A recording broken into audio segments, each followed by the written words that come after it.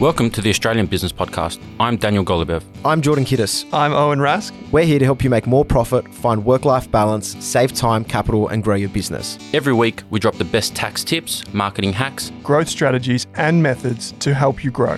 If you haven't already, take the free Rask Business course. Book a chat with me or Daniel at Grayspace. Or get in contact with us about business coaching. We also love hearing from you. So send us your questions and feedback using the resources found in the podcast player for each episode.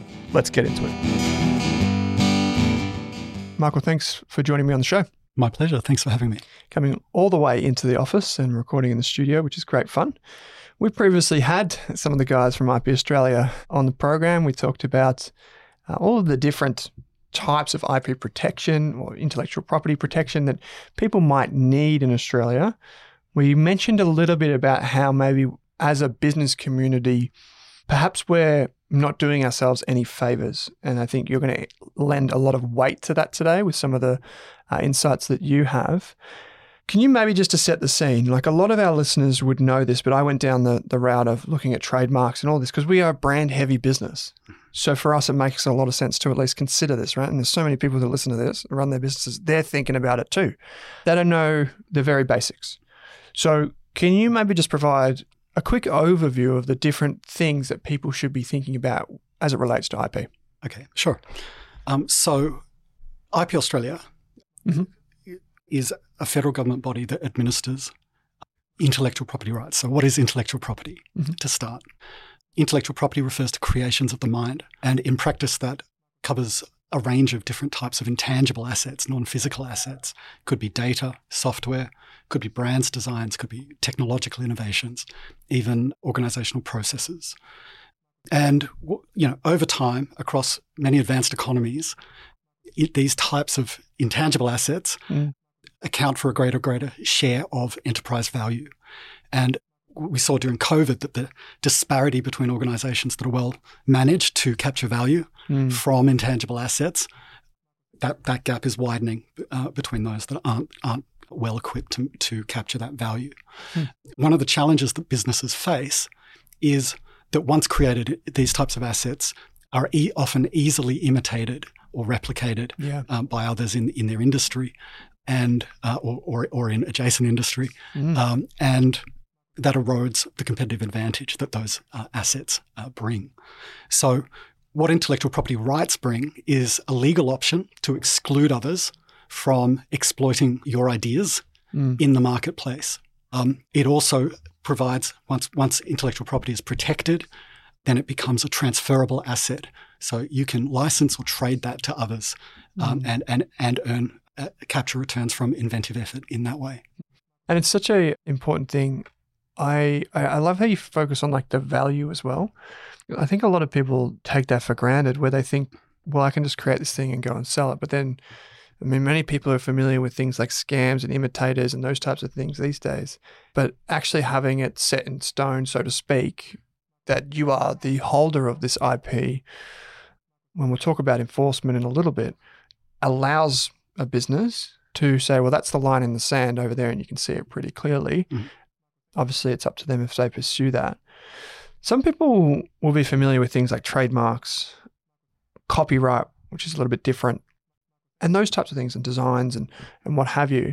What are the most common types of intellectual property rights or intellectual property kind of applications, say, however you want to frame that, in Australia? So there are different types of intellectual property rights. They protect different types of assets, and so they're used by different types of businesses and industries.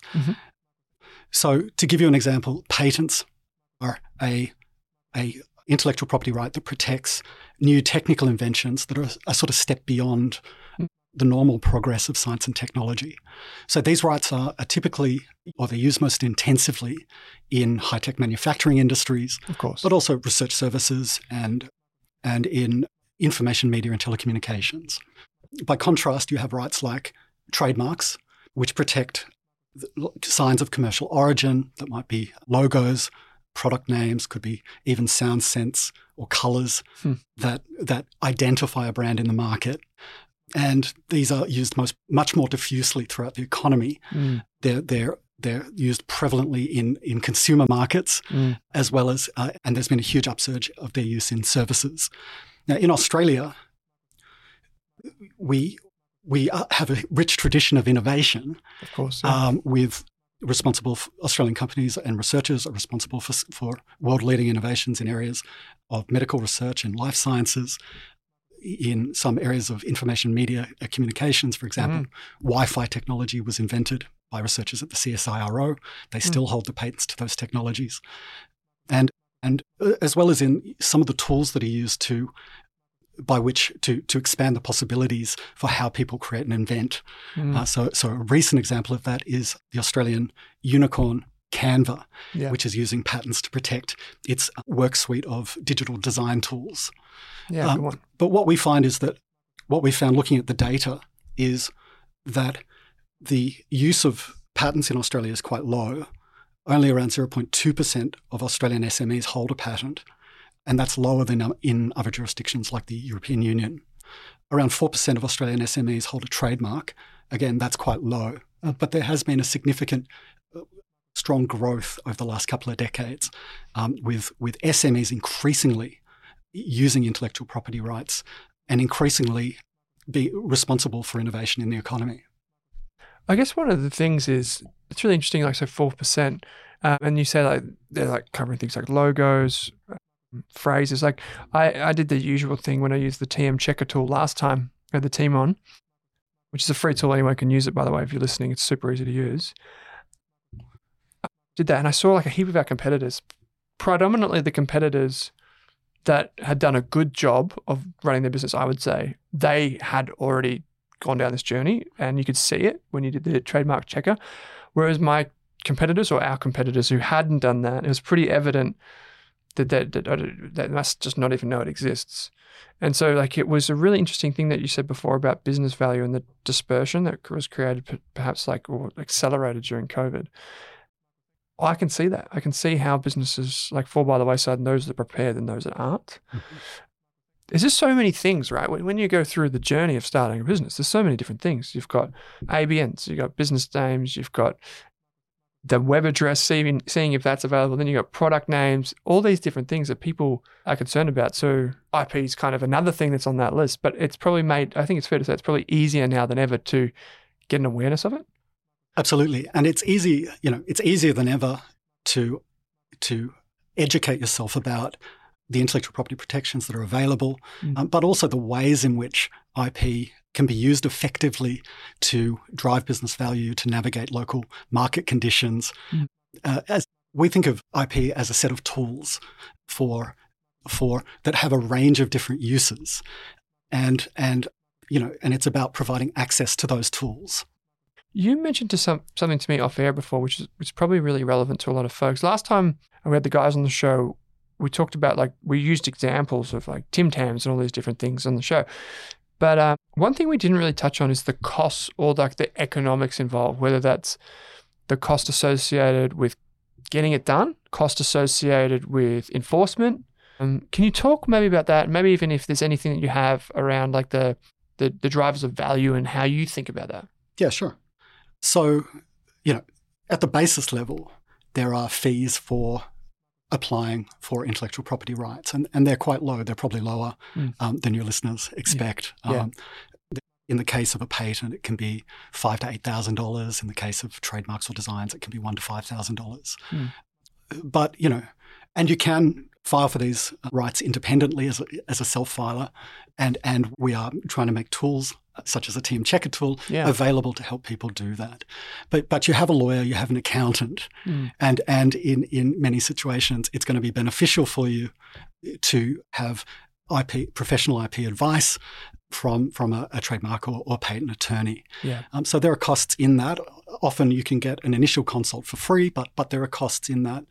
It's also the case that many businesses prefer to first do an internal audit of the intellectual assets that they own, those that are how they are, provide a source of competitive advantage, as well as assets that they may not own but they rely on to compete in the market. They may be in other firms that they need that a business will need to strike some kind of collaborative arrangement with. So doing a proper assessment of what intellectual property is out there what you own can be an important first step, and there are specialists that can help you do that. I remember when I filed for trademarks, I was surprised the guys at IP Australia just gave me a call and they talked me through it. And it was really helpful because, you interact with different organizations in my industry, being finance. You interact with ASIC or ASIC, some people know it. It's ASIC. Or even like the ATO or these types of organizations. It's very, very hard to speak to someone. I'm sure you can call people and whatever. It's very, very hard. But it was very candid. I think that was refreshing. It's like how candid it was. It was like, no, well, we've rejected it for this reason and this reason and this reason. And if you want to challenge it, you can go down this path and you have this amount of time. Yeah. Like it was very straightforward. It wasn't like, we're not going to put 4 minutes of like disclaimers in front of you. No, this is the answer. And I thought that was really refreshing for a change. Like when you deal with something like a government organization, you don't always think about that. You always think it's like layers and layers of bureaucracy, but it's just like straight to the point. You've filed it this way, but you need to do this proof and this is how you do it. Earlier on, you mentioned enforcement. Do you have any information or data around like maybe the costs involved of like pursuing someone? So say another business encroached on your IP and you know it for sure or something like this, but you need to go through the process of court or litigation and whatever. I guess, do you have any, can you give us a sense of maybe how many businesses have to go through that or even like the costs involved in that? So what I can do is tell you about the different processes that you can pursue to enforce your IP rights. Mm-hmm. Because there's a sort of range of options. First of all, there are costs associated with monitoring the market for infringement. And we've done research which suggests that for businesses that are exporting overseas, having local business partners can be advantageous for monitoring infringement in those markets. So how you monitor the market has in itself a range of options. You may work with a third-party distributor in a foreign country who has power over retailers in that country that can put pressure on an infringer and get them to withdraw products from the market. There are a lot of sophisticated strategies for how you monitor and exert pressure in the market. Then, of course, if in the case of an infringement, where you detect an infringement, you may seek legal advice. That will carry costs. You may send a demand letter as in the first instance, a cease and desist letter, and beyond that, you may seek alternative dispute resolution, whether it be mediation, arbitration, and then of course there's the option of litigating it through the courts. Interesting. Yeah. See, I can't remember what was first, the chicken or the egg in this case, but I remember because we bought one of our podcasts, our Australian property podcast, which I later found out I couldn't trademark because it's very generic, which I get that. But I bought that and I was telling people that listen to the show, we only bought the name and like the IP around it. We didn't, when I say IP, I mean like nothing really. Like there was no like trademark associated with it, but we bought basically rights to it because we wanted to create that and we wanted to do it ourselves. But we would have been very, very close to replicating what was already in the market. So an easier option was to purchase it. But that type of thing got me really thinking is like, well, what protections do I have in my business? Like if we're prepared to pay this money to buy this podcast channel, what protection do I have if we fork out the money for this thing? And that was so important to me. So I guess there's always like a balance that needs to be struck here, right? You need to know what is available to you and what you can and can't do. And I don't think, unless you get proper legal advice, it's not, or you use the TM checker yourself and you go for it and you provide proof in that. It's pretty hard because you feel like you're kind of in the dark a little bit of like what you can and can't do. I've got like maybe just a couple more questions for you. And one of them was kind of generic in nature, which is just like, how do you think about where this kind of sits in the journey of becoming a business owner or an entrepreneur? Like, can you give us any sense of when people should be thinking about this or which industries they should be thinking about in particular as they approach creating a business, starting, selling products, all that sort of stuff? Yeah, sure. If we think about the business life cycle, IP rights have a particular function for startups.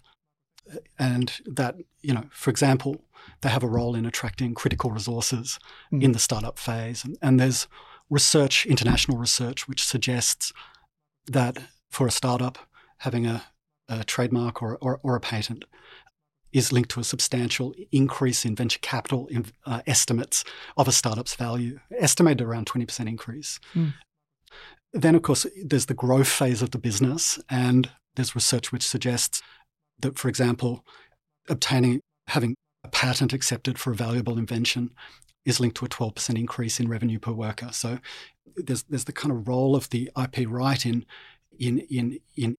incentivizing the business to implement, commercialize the innovations that it's developing, and the productivity gains that come from that. There's also, as the business expands internationally, then you're entering markets where you may be new and unfamiliar. So establishing a brand can be really important to overcoming overcoming that liability and establishing a sort of presence in local customers' minds. So a trademark can be a kind of ticket into competing in international markets. I've when you said that, it reminded me of something. I've been doing a bit of business coaching myself and working with other business owners, and some of them sell products internationally, and a lot of them had no awareness, not just from a branding perspective of, hey, I need a good brand, I need to maintain brand value, what does my brand say about the way I communicate to the world, about the way we hold ourselves as a business, about where we position ourselves in the market. But none of them had even, hadn't crossed their mind that maybe they should have some sort of protection around this, even domestically, and then as you said, this kind of is a layer on top of that, which I hadn't realized too, is it kind of does signal to people overseas or to consumers or competitors overseas, this actually looks like a serious business, because here back in Australia, they've done this, this, and this. And like you said, it's kind of signaling to them that maybe it's not just some sort of ragtag thing, it's an actual business that I need to be mindful of. Right. Okay, so we've got, through the IP Australia emails that we've been going back and forth on, we've got a few resources that people can go to. We've got TM Checker, the IP Australia website, but also Lauren and the team have shared with us some PDFs, which are all available if you're listening to this, to get you started on this journey to figuring out what you need to do, where you need to go, etc. Michael, is there anything else that you would say or you'd want to leave with our listeners today? And this could be anything about IP. It could be anything generally speaking. What would you leave with us? I think the most important message is consider IP early, while you're crafting your strategy, while you're determining how you're going to go to market. Are you going to compete or collaborate with existing market leaders? Because then you may need strong protection to trade ideas in the context of a collaboration. Are you going to expand internationally, and which markets do you want to target, because you want to ensure that you're protected in each of those markets? How are you going to attract those critical startup resources? And once you have strong protections, how are you going to exercise those rights? Are you going to be, seeking to control who accesses your innovations? Are you competing in the product market? Are you going to maintain strong protections, but be quite open in trying to influence the sort of standards around which the industry develops and encourage complementers, etc.? So intellectual property rights can be used in different ways in different contexts, and for competing in different ways. I think that's a really good point. Actually, that's something that I forgot to ask you just really quickly, is if a business out there is thinking, well, I'm entering into a joint venture. We get a lot of questions on this. Two businesses come together, they want to work on something together. How does a business, or how, in your opinion, how can a business think about, well, how do I protect what I've got going on? Or how do I communicate with that business if they've got something, like they've got trademarks or they've got patents or they've got something? Do you have any kind of general advice for us there on maybe what businesses can at least just think about from a high level? So there's, first of all, what we call in economics the disclosure paradox, which is, if I want to trade an idea with you, I'm going to have to disclose something about that idea in order for you to determine its value. But once you've seen it, then your willingness to pay for it may drop to zero, right? Yeah, of course. And there's cases of this, for example, the guy that invented the intermittent windscreen wiper. Oh, yeah. He was a private inventor, went to Chrysler, went to Ford, many of the big automotive companies, said, I've developed this. Do you want to buy it? And they said no. And then subsequently they implemented it in their models, and it's become a kind of industry standard. And so he actually had patents on it, and was able to enforce those rights over time and extract some of the returns from it. So even at the start of entering into a negotiation, you want to think about, am I protected? And then, of course, in the context of a collaboration, there's questions around what IP am I bringing to it? What IP am I seeking to access through it? And how is control over jointly created assets going to be allocated between the parties? So all of these considerations are important in entering a collaboration. Yeah, of course. And I mean, we've probably all heard, every business owner's probably heard the old NDA line, like non-disclosure agreements. But these are just little steps. I remember when I first communicated with lawyers, they were like, you don't even have on your email signature like confidential or like different protections there. And they're like, and you send us this document, it doesn't even have like private and confidential or different like markings like copyright, these things. Like, what are you doing? Like you need to think about these things like more seriously. So that's when I this was many years ago, went down this pathway of like, okay, everything that's got our brand on it needs to have some sort of legal jargon there to just help protect us, just in case. In the case of this intermittent wipers person, I didn't realize that was the case, but glad to hear he extracted some value from the big automotive companies. Well, Michael, this has been good. Thank you for taking some time to join us in studio today. It's always a pleasure to speak to people in person, meet people in person. And once again, anyone listening to this, you can refer to the show notes in your podcast player there. There's heaps of information on how you can get started. I will draw your attention to TM Checker. If you're in any industry where you think you could do this, e-commerce, any type of outward-facing brand, go and check it out. Michael, once again, thanks for joining me. Thanks, Owen. Thanks for listening to this episode of the Australian Business Podcast. I think this series is best served with my free business course on Rask Education. My free course includes all of my notes, templates, employment guides, legal documents, marketing strategies, software recommendation, and ideas for starting and running a small business. Finally, if this podcast or the course helps you, I only ask that you please help me by sharing it with one friend, colleague, or family member who runs a business. Thanks for listening.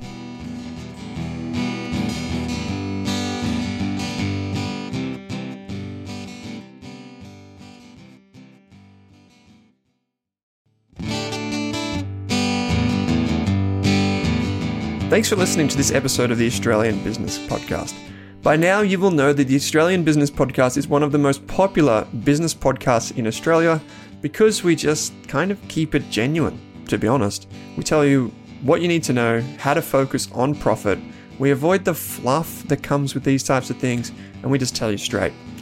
If you want to join us at a deeper level, if you want to work directly with us, you can join the Inflection Accelerator program. The Inflection Accelerator program is our online course plus business owner only community and weekly group coaching and all the other stuff that you could imagine, speaking and working directly with us and the community on things like marketing, sales scripts, automation, structuring, tax, you name it. Each and every week inside the Inflection community, we will be hosting you and other business owners through group coaching sessions with experts in their domain, as well as giving you templates and resources that you need to truly scale and excel in your business. The Accelerator Inflection community is typically only for people who have a business. However, if you're in the very late stages, I would also encourage you to consider it. You can book a free strategy call. It's a totally free call with Jordan, one of the co-hosts here on the podcast, and get involved with us. In that call, Jordan will take you through a few things about the program, but mostly it's about you telling him about your business to see if you and your business are the right fit for us, because we want to keep it a really focused community. It's not a super expensive program. It'll cost you a few $1,000s, and you can get involved with us for a long time and hopefully scale your business many times over. Daniel, who is our resident chartered accountant, did say to me that it is most likely tax deductible and you should pay for it through your business. So you can check with him on that one. But anyway, thanks for listening to this Australian Business Podcast episode. Don't forget to join the Accelerator program. The link is available in your podcast player. I'll see you in the next episode.